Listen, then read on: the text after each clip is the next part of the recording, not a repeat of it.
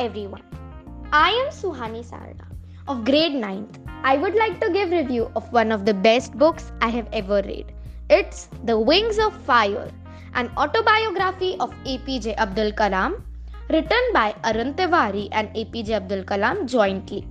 The book is a memoir which has been written very honestly by Kalam sir. He describes his journey from his childhood to becoming the missile man of India. One can feel the emotions as he takes you through highs and lows of his story. It is such a pure book which could only be written by a man with pure heart.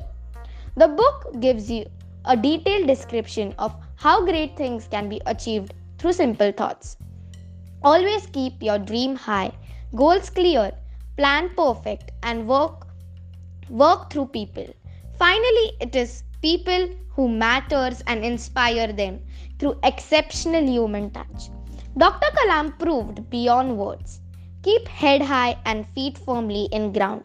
Understand the environment, motivate people and guide with vision and instant hard work. Wonders can be achieved.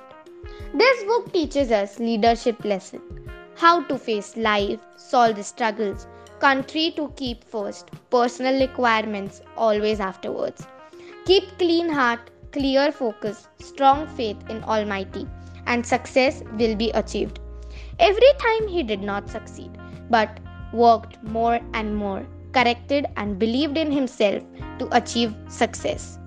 The book covers a lot of behind the scenes information and technical details about India's satellite and missile program like SLV-3, Prithvi, Agni, Trishul, Akash and Nag. Through the book, we also came across some brilliant people who work behind Indian space research, such as Vikram Sarabhai and Dr.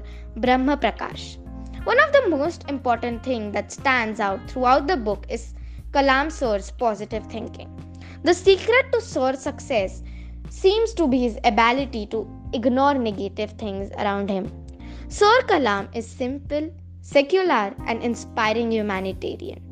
The book gives us a moral that be humble, keep trying, always be positive, and never give up. I would suggest everyone to read this amazing and inspirational book. Just like to end with one of the best thoughts by APJ Abdul Kalam sir.